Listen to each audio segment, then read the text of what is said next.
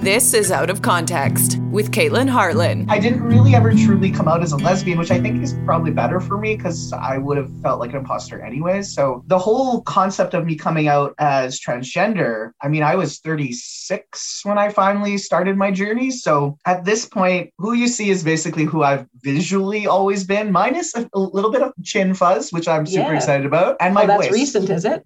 Pretty much. Like it's been a journey. I get scared and I like shave it. And then other times I'm like, stop shaving it. You want to see it grow. But I'm also Indigenous in my culture, which I realize facial hair is not the best growth for a lot of Indigenous folks.